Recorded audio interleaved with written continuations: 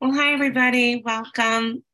I'm going to add my welcome to Janet. My name is Melissa C. I'm a recovered compulsive overeater in New York, and I'm really happy to be here tonight. And thank you so much for that beautiful, heartfelt prayer. I love, before I get started, this whole program is about finding a relationship with God, and scripted prayers are beautiful. Some people are really, wonderful writers, and it's awesome to have benefit of their prayers. But I know in order to have a relationship, the prayer really has to come from my heart. And so, although I might read a scripted prayer and feel it deep, I think there's something really beautiful about sharing your own prayer. So, right in the moment. Thank you, Julene. So, tonight I'm going to talk about a topic, which is relationship ideals. And it's really a perfect in between 5 and 6, because after step 4, we identify our the weak items, in us, our defects, the things that are not going right, our resentments, our fears, right? Our harms. And in 5, we reveal them to another person and we get some more information. We really get we begin to see it from a different angle. We begin to sort of see that that these are things we want to be rid of. And now, before we can take step 6, the big book actually talks to us about crafting our sex ideal. And we're also told in the big book that we treat sex like any other problem. So that tells me that I would benefit from having ideals in all my relationships, and not just my, sexual relationships, but all relationships.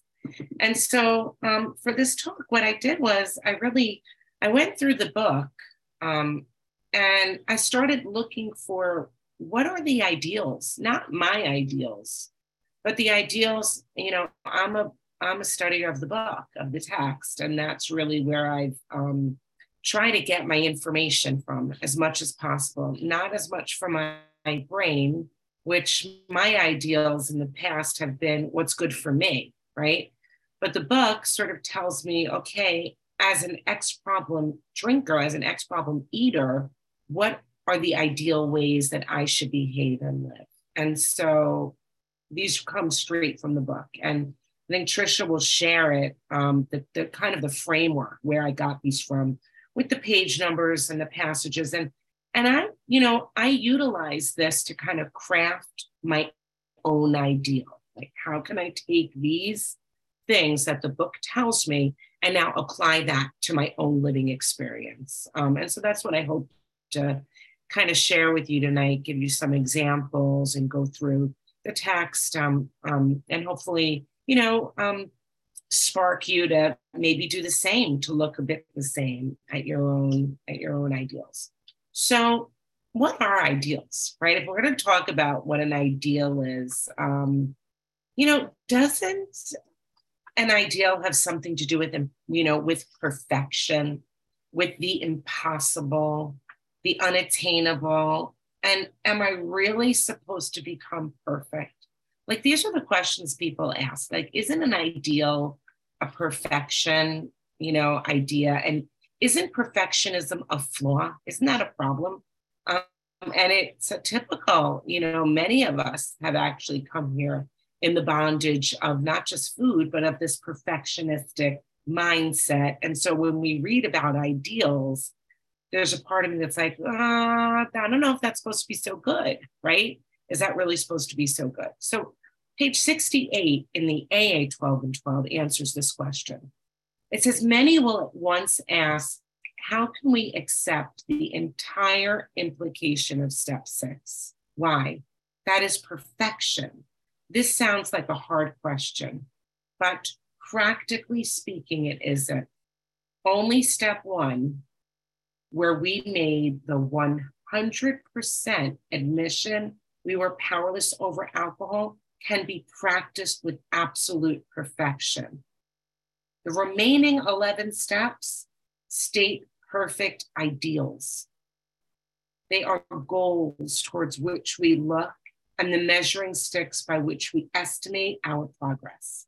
The only urgent is that we make a beginning and keep trying.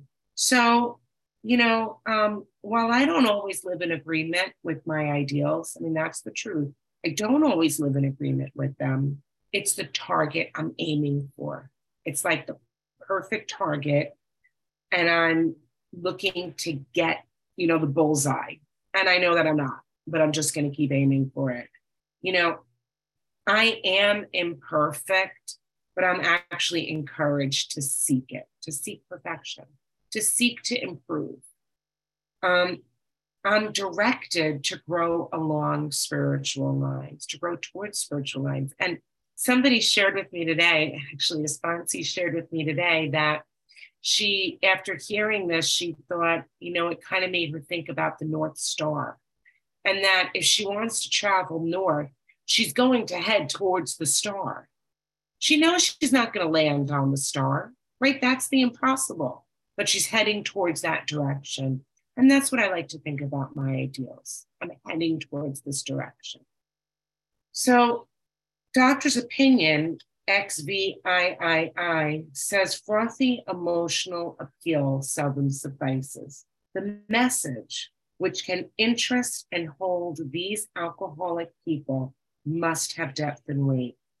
In nearly all cases, their ideals must be grounded in a power greater than themselves if they are to recreate their lives. So the doctor's opinion certainly has a lot to say about food and alcohol and allergy. And it's oftentimes where we start, right? We start looking at the doctor's opinion. And there's no doubt for compulsive overeaters and alcoholics and addicts that it's super important information to understand what it means to have an allergy, right? And so to understand what it means to be abstinent, to understand how we have to sort of, mold our lives and work our lives around this notion of perfection with the food. That is the truth. We actually are supposed to really, step one is put the food right, is to put it down.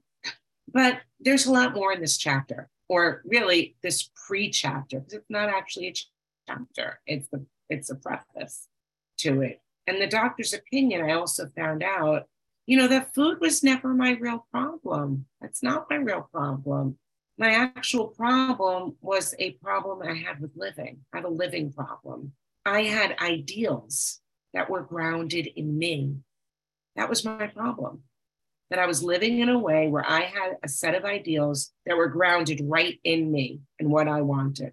And, I've also discovered, from the doctor's opinion and through this work, that I have a personality disorder. That's part of this disease is we have personality disorders. And, like some people are like, what? Don't tell me that. Well, we're actually told, aren't we all here because we required a personality change sufficient to bring about recovery from compulsive eating? So if I require a personality change, then it's safe to say that I've got a personality that's bringing me to ruin. I've got a personality that's not working.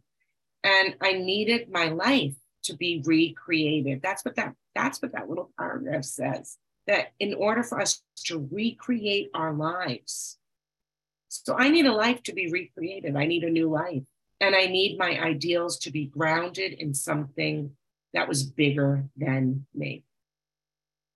In Bill's story, when Abby comes and Bill sees the evidence of someone who's got ideals grounded in something bigger than himself, it says here, I saw that my friend was much more than inwardly reorganized. He was on a different footing. His roots grasped new soil. And, what does that mean, this idea of his roots grasping new soil? What I think is that my roots, our roots are the things that keep us in place. And they're the things that we use to take in nourishment. They're the things that support us to give us structure. And my old soil, right? The old soil was soil that was polluted and corrupted. That's what my roots were grounded in. They were grounded in my old soil. And my roots were being fed and supported by fear, by selfishness, by getting what I wanted and living according to what I felt, right? That's what was being taken in.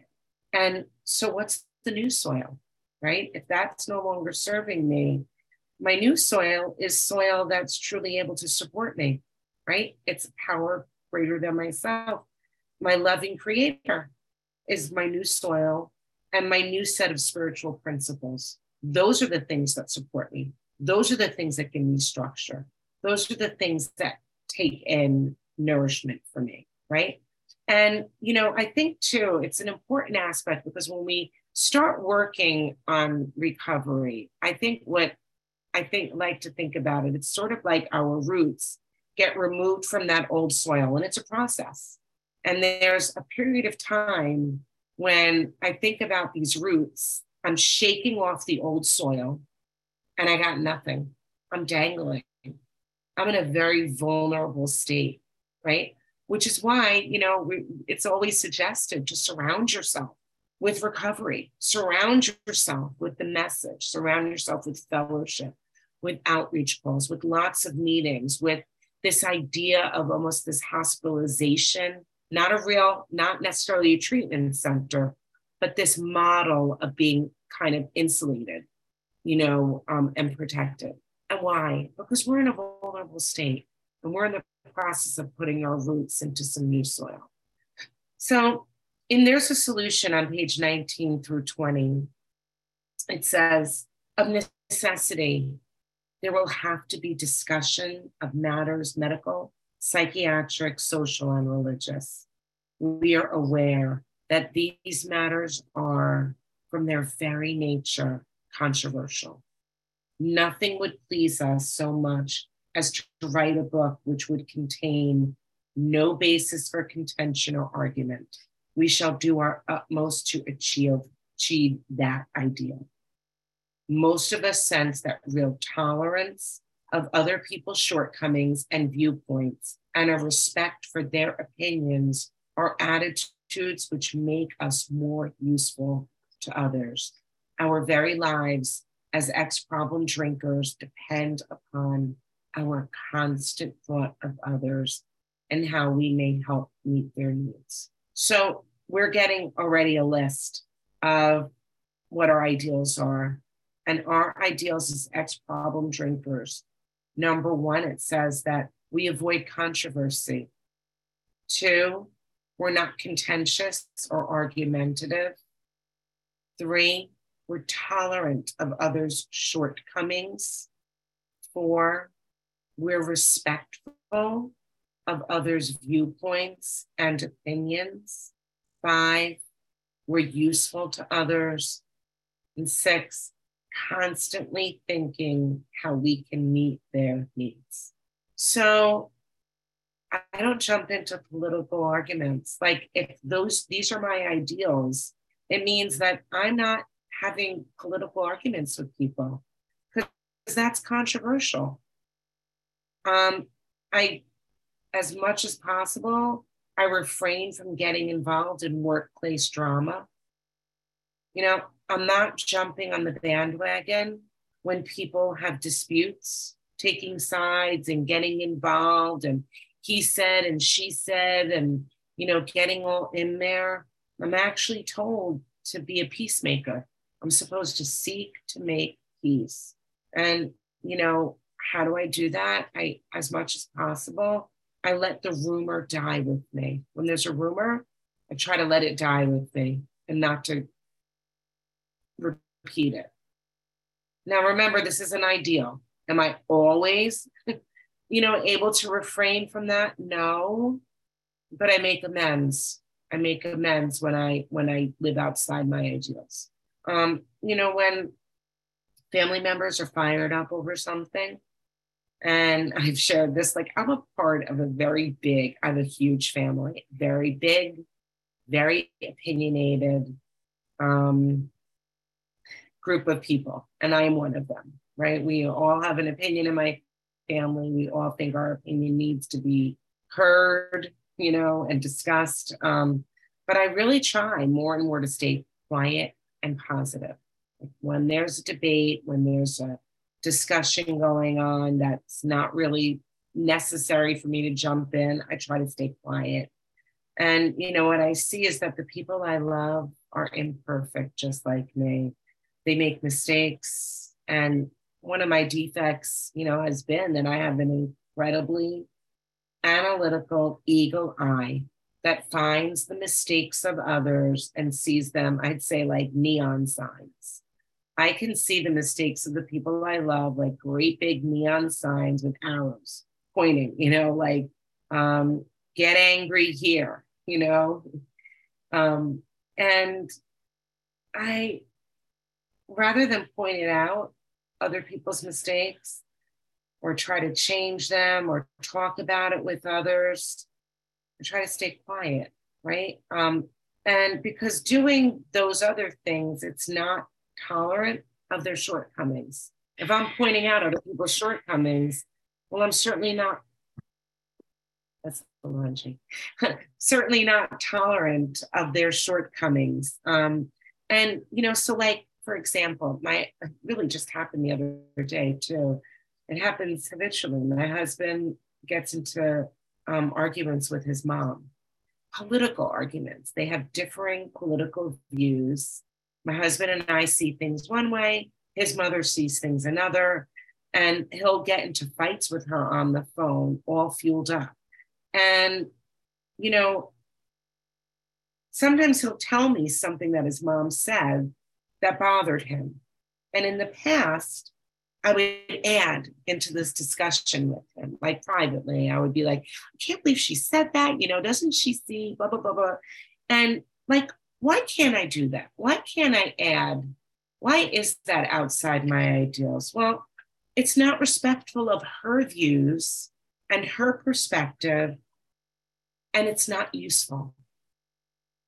It's not useful to her, and it's not useful to my husband, because it's actually much kinder towards him to not agree, not to, lie and tell him that, I think he's wrong, but just to have no opinion, to be quiet, to just let him say what he needs to say, not try to school him into making him see her side, not try to, nothing, just to be quiet about it. And because that's the kindest thing to do, because it's his mother. Like, after all, this is his mother.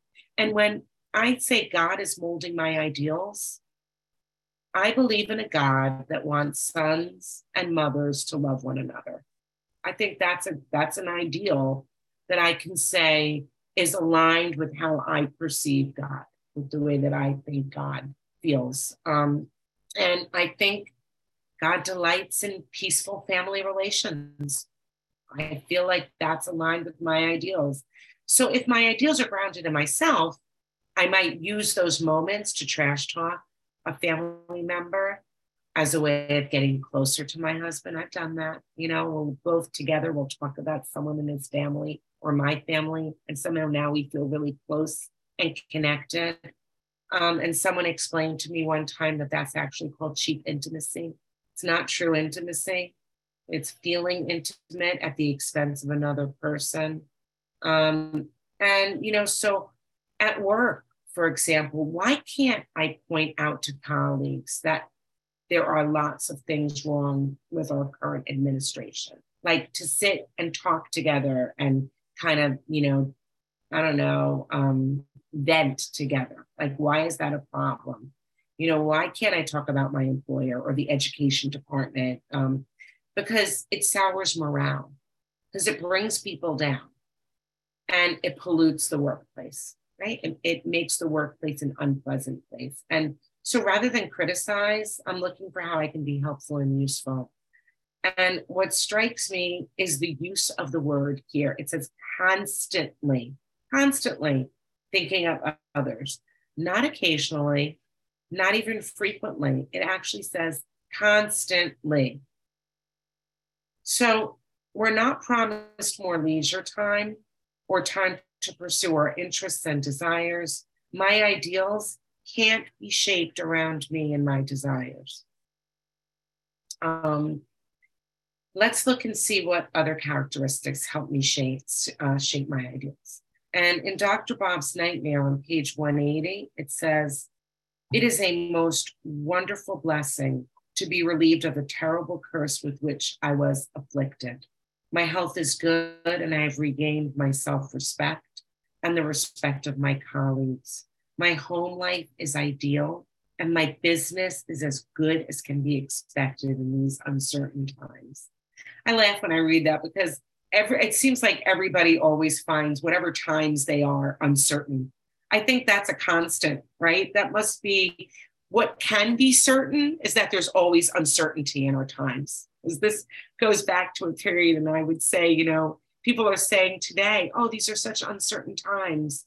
Well, they were saying it back then too, right? So that just sort of made me smile. But, what does Dr. Bob have to say about an ideal? Well, if we look at what attracted him and his wife to the people in the Oxford group, we can learn something about what he saw as ideal. And it says here that at the time of the beer experiment, I was thrown in with a crowd of people who attracted me because of their seemingly poise, health, and happiness. They spoke with great freedom from embarrassment, which I could never do. And they seemed very much at ease on all occasions and appeared very healthy. More than these attributes, they seemed to be happy. So it was clear that he saw 1, poise, 2, health, 3, happiness, and 4, freedom from embarrassment. 5, at ease on all occasions. And these are the byproducts of living in agreement with God's will. So, and you look up poise, means being comfortable in your own skin. And people who have poise, I would say they learn from their mistakes and they apologize if necessary, and they move forward. They don't get rattled by it. They look people in the eye. They exhibit humility. They exhibit confidence. They can hold their heads up. They're not cocky. They're not arrogant. A poised person doesn't easily lose their cool. They're patient. I like to think that a poised person is a lifelong learner, comfortable with making mistakes and learning from it, continuing to grow and accept new ideas and new perspectives. So when creating my ideals, I look to live with poise. It makes me think, of the men and women that I've known in the rooms of Overeaters Anonymous, the ones who did such a good job of carrying the message to me. They drew me in because they were bright-eyed, quiet, sane. They weren't evangelists and they weren't reformers. And after our 5th step, too, we begin to get some of these qualities that a poised person has. I can easily recognize when I'm not exhibiting poise. After work, sometimes I would come home, or even in the morning, I wake up and none of the things that I expect to be done are done by my family members. Like I wake up in the morning and there's a sink full of dishes. And I'm like, when I went to bed, that sink was empty. And anybody who knows me, that's my pet peeve. That just seems to be the thing that will kind of rattle my chains. And, so I come home or I wake up in the morning and those things are not done.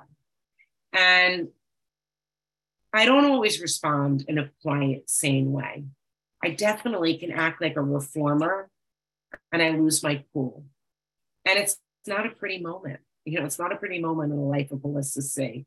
And here's the thing, it never actually gets me the thing that I want, right? The thing that I actually wanted in the first place, which for me, this idea of this clean sink or the clean kitchen is this image I have of a peaceful home, of like a kind of orderly, calm, comfortable, peaceful home. But I'm throwing a temper tantrum and stamping and like putting the dishes away with a clank, and slamming the cupboards. There's nothing peaceful about that. I'm actually not getting what I was setting out to get. And I'm not living in agreement with my ideals as a mom or a wife. On page 69, in How It Works, it says, we do not want to be the arbiter of anyone's sex conduct. We all have sex problems. We'd hardly be human if we didn't. What can we do about them? We reviewed our own conduct over the past years. Where had we been selfish, dishonest, or inconsiderate? Whom had we hurt? Did we unjustifiably arouse jealousy, suspicion, or bitterness? Were we at fault? What should we have done instead? We got this all down on paper and looked at it. So according to our ideals, I can't be selfish. We have to think of others first. I can't be dishonest. I have to be truthful. And 3, I can't be inconsiderate. I have to be considerate. I have to consider other people. And we review the way we behave, and our new ideal can't arouse jealousy. So if we're not going to arouse jealousy, we're not bragging or discussing things that another person is longing for. Be compassionate, right? Think about other people before you just, for myself, before I start talking about myself and saying things, right? 2, make people suspicious. Encourage people to not trust me. And basically, that means like I'm being untrustworthy, dishonest, two-faced. And if I'm not those things, then I'm encouraging trust, right? 3, cause bitterness.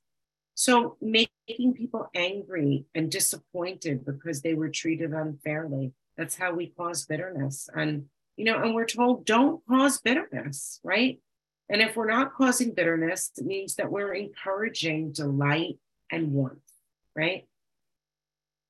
Page 69, in my relationships, I'm compassionate. I'm to be compassionate, honest, and fair. And in the second paragraph on page 69, it says, in this way, we tried to shape a sane and sound ideal for our future sex life. We subjected each relation to this test. Was it selfish or not? So in every relationship, mom, wife, employee, colleague, neighbor, sponsor, etc., I'm cautioned, I'm warned not to be selfish. And, in our way of life, selfish isn't just wanting more than our fair share in that old sense of the word, but selfish actually means, it's got a lot of definition. 1, wanting others to follow my script, having a script and expecting them to follow it. We call that selfish. Having this idea, like saying they should, ... In my mind, when I'm coming at people with they should, there's a selfishness there, right?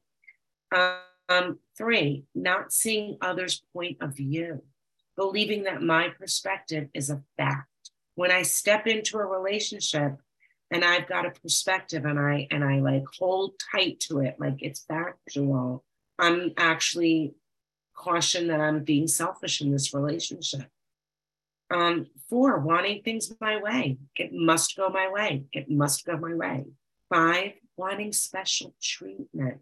And that's something that I've been guilty of. I like special treatment. I think a lot of us do. And there's nothing wrong with liking special treatment.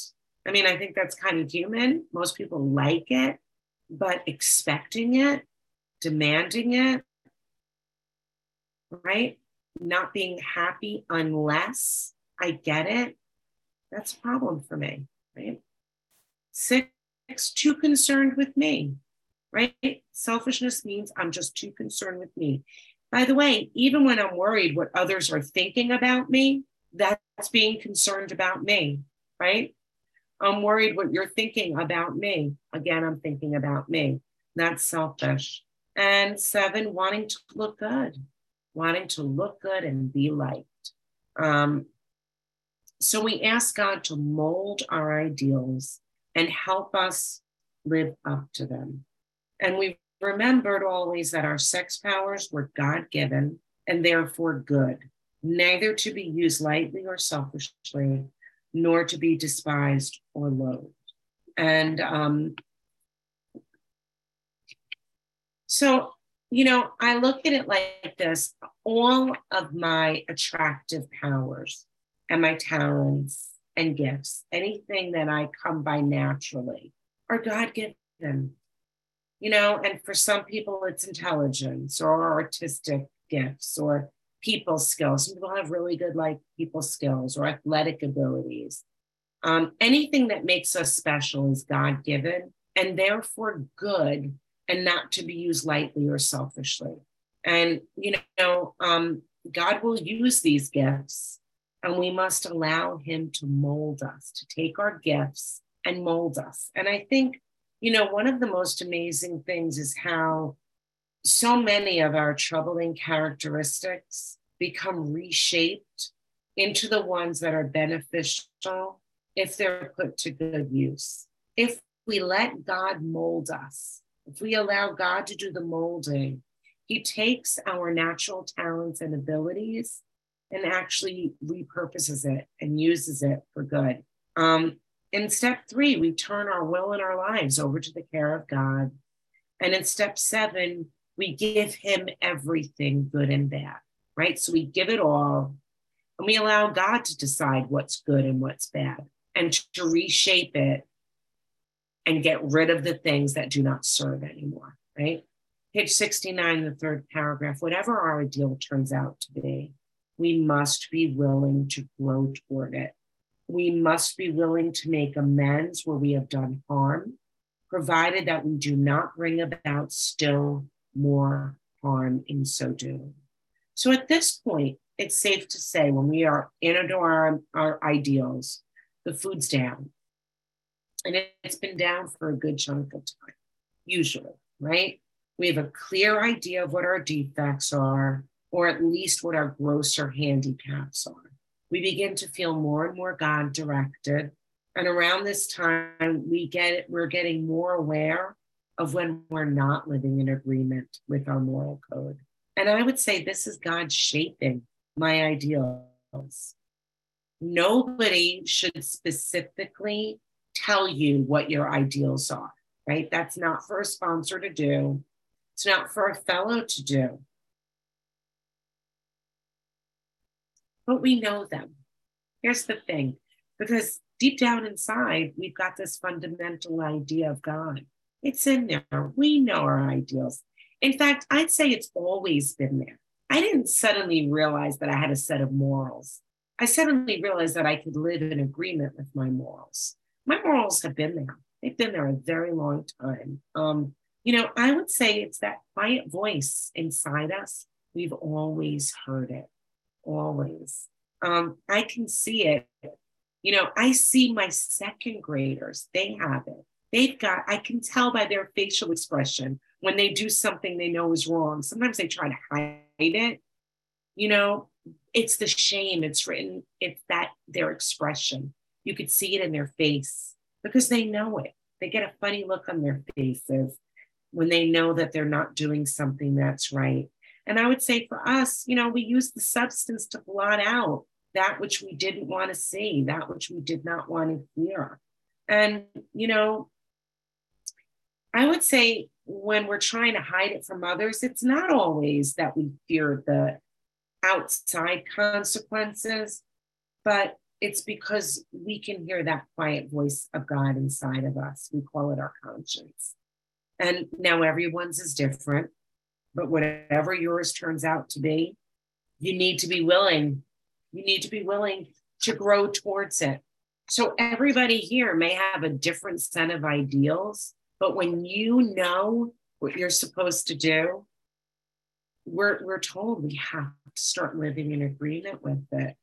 And when we don't, we need to make amends. And not just to say we're sorry, not just to say I'm sorry, but to fix it, to change, right?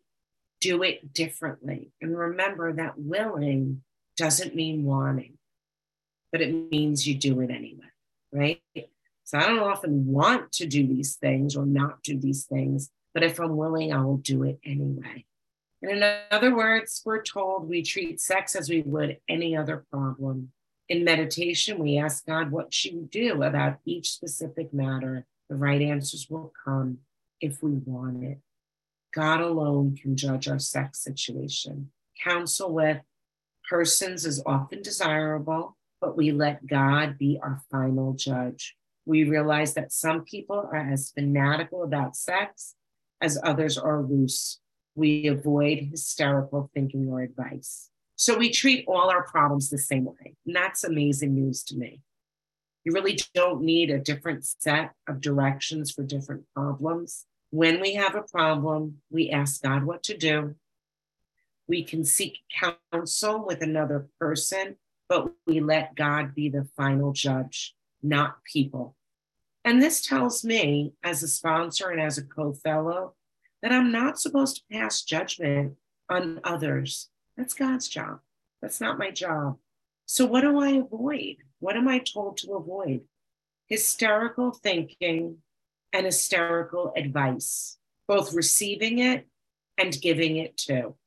So when someone comes to me with a problem and a pressing issue, I am really to tell them to bring it to God. I must, because otherwise I'm doling out advice. And we're cautioned here not to do that. Page 70 says, suppose we fall short of the chosen ideal and stumble. Does this mean we're going to get drunk? Some people tell us so, but this is only half true. It depends on us and on our motives. If we're sorry for what we've done and have the honest desire to let God take us to better things, we believe we will be forgiven and we have learned our lesson. If we're not sorry and our conduct continues to harm others, we are quite sure to drink. We are not theorizing. These are facts out of our experience. I'm like, holy, there's a real warning, right? Here's a real warning. If you know what God's ideals are for you and you don't care and you're not sorry and you continue to do what you want because you want it, you're told here, you're going to eat, you're going to drink. It's actually a promise. So if I make a mistake and I don't live according to my God molded ideas, am I automatically going to go back to eating? I have to check my motives. Am I really sorry? And do I want to really do better? Or am I hoping to get away with something? I can't deliberately hurt someone and stay sober, even if I think they deserve it, right? Remember, it's not my job to school people, to punish people, to give people consequences. And if I get back to that situation where I wake up in the morning and none of the household chores are done, now I was technically right because they are supposed to do, my son's supposed to take out the garbage. That is his job. He was not supposed to leave, right, his dishes in the sink. He ate it. He cooked it. He ate it. He's a grown boy. He should be able to put them away. But me having a temper tantrum is not living in agreement with my ideas. So I could technically be right, but I still have to make amends for behaving the way that I behaved. And I do. When I throw a tantrum, and I don't behave the right way, I'm risking my recovery and my life. And what I'm saying is, in that moment, I am saying that the clean house that I want is worth dying over. And that sounds crazy, right? That my very life is worth risking the garbage being taken out. Another thing that I absolutely cannot do if I plan on staying recovered and protected is I can't lie. Why? I like what Janet says. It's because it's like putting a do not enter sign on my forehead, telling God to keep out. And I think when I lie, what I'm really saying to God is, I don't trust you. I have no trust in you. I think, I know better. I've got a plan. I'm the employer and you work for me, God. And basically, I tell God, I don't require your help. Get out of my way. I got it. And, and I think about God, as the best, most skillful teacher with a perfect lesson plan that's differentiated for each and every one of us. And when I lie, I'm saying to God, I don't need to learn anything new today.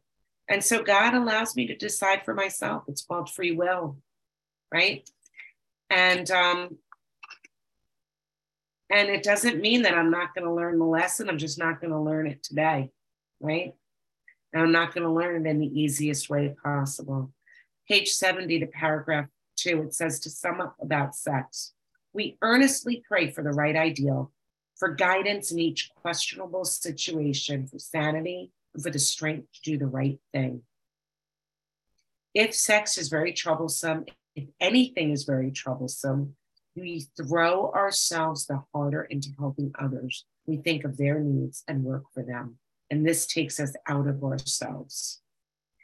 So in all my relationships, I pray for the right model, help and clarity when I'm unsure and confused, for rational and stable thinking, and for the strength, for God's power to do what is right. And if a situation is difficult and overly tempting, I throw myself into being of service. I focus on someone else's needs and I make that my project. I have to get out of myself. We're also told another one of our ideals is we have to be free of anger. And it says so in How It Works. We have to be free of anger. That anger is the dubious luxury of normal men. But for us, it's poison. And that's a phrase I turn to a lot because it reminds me that as an ex-problem eater, I have a very unique set of directions. And it's very different from the directions that normal people have. I cannot defend and support my side and my position. In fact, I have to actually divorce. It says divorce myself, separate, disconnect, turn away, abandon, distance, split, detach myself from that kind of thinking. And into action, it says we should be sensible, tactful, considerate, and humble without being servile or scraping. As God's people, we stand on our feet and don't fall before anyone.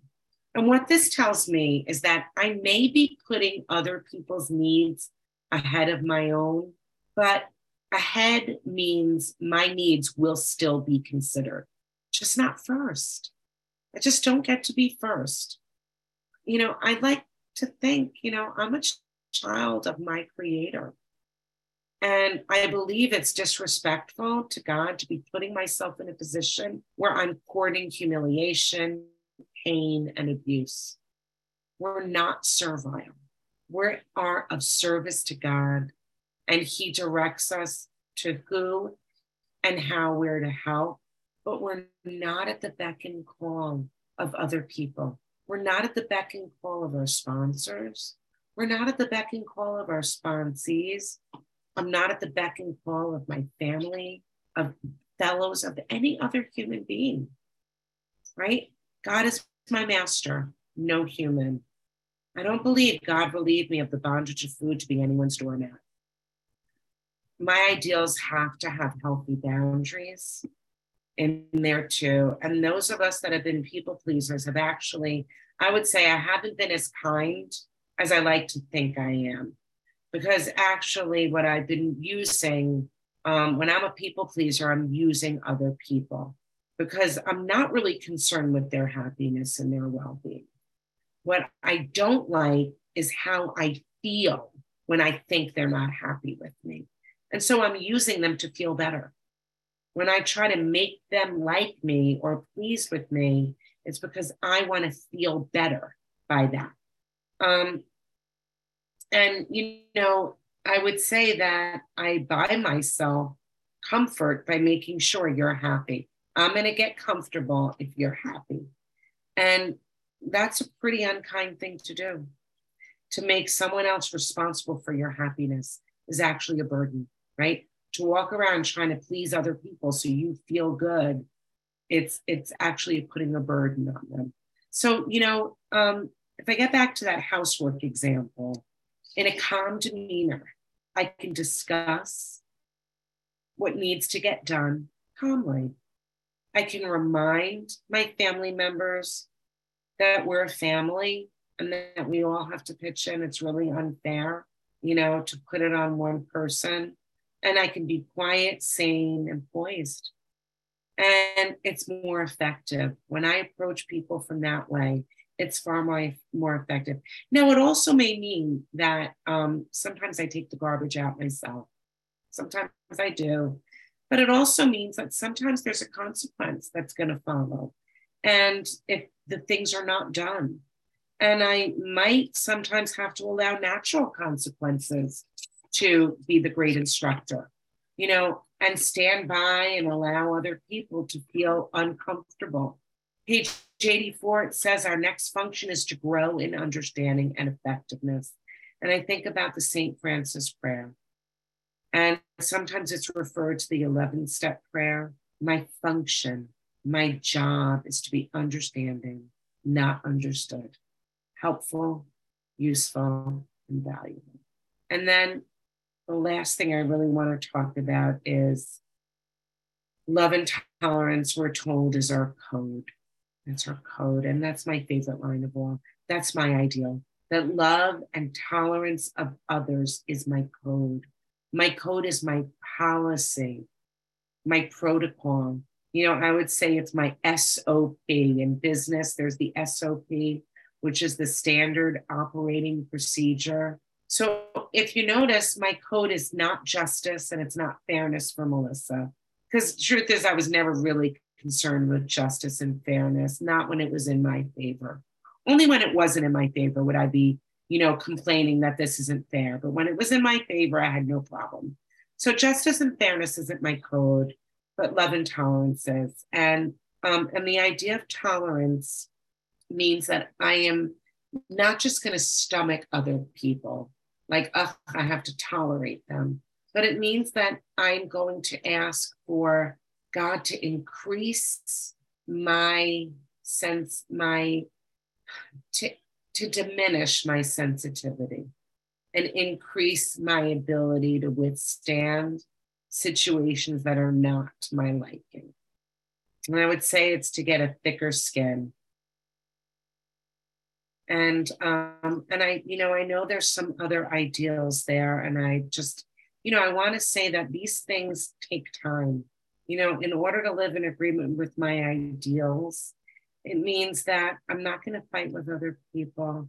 And that I'm also going to be patient with themselves and with others. And, now that I'm living free from food, I can't expect perfection in my home just because I'm doing better. I can't expect perfection in me. With my loved ones and with myself, I need to be patient. I need to remember that these are ideals. They're the perfect model. And although I can strive for the target, I often miss the mark. And with that, I'll pass.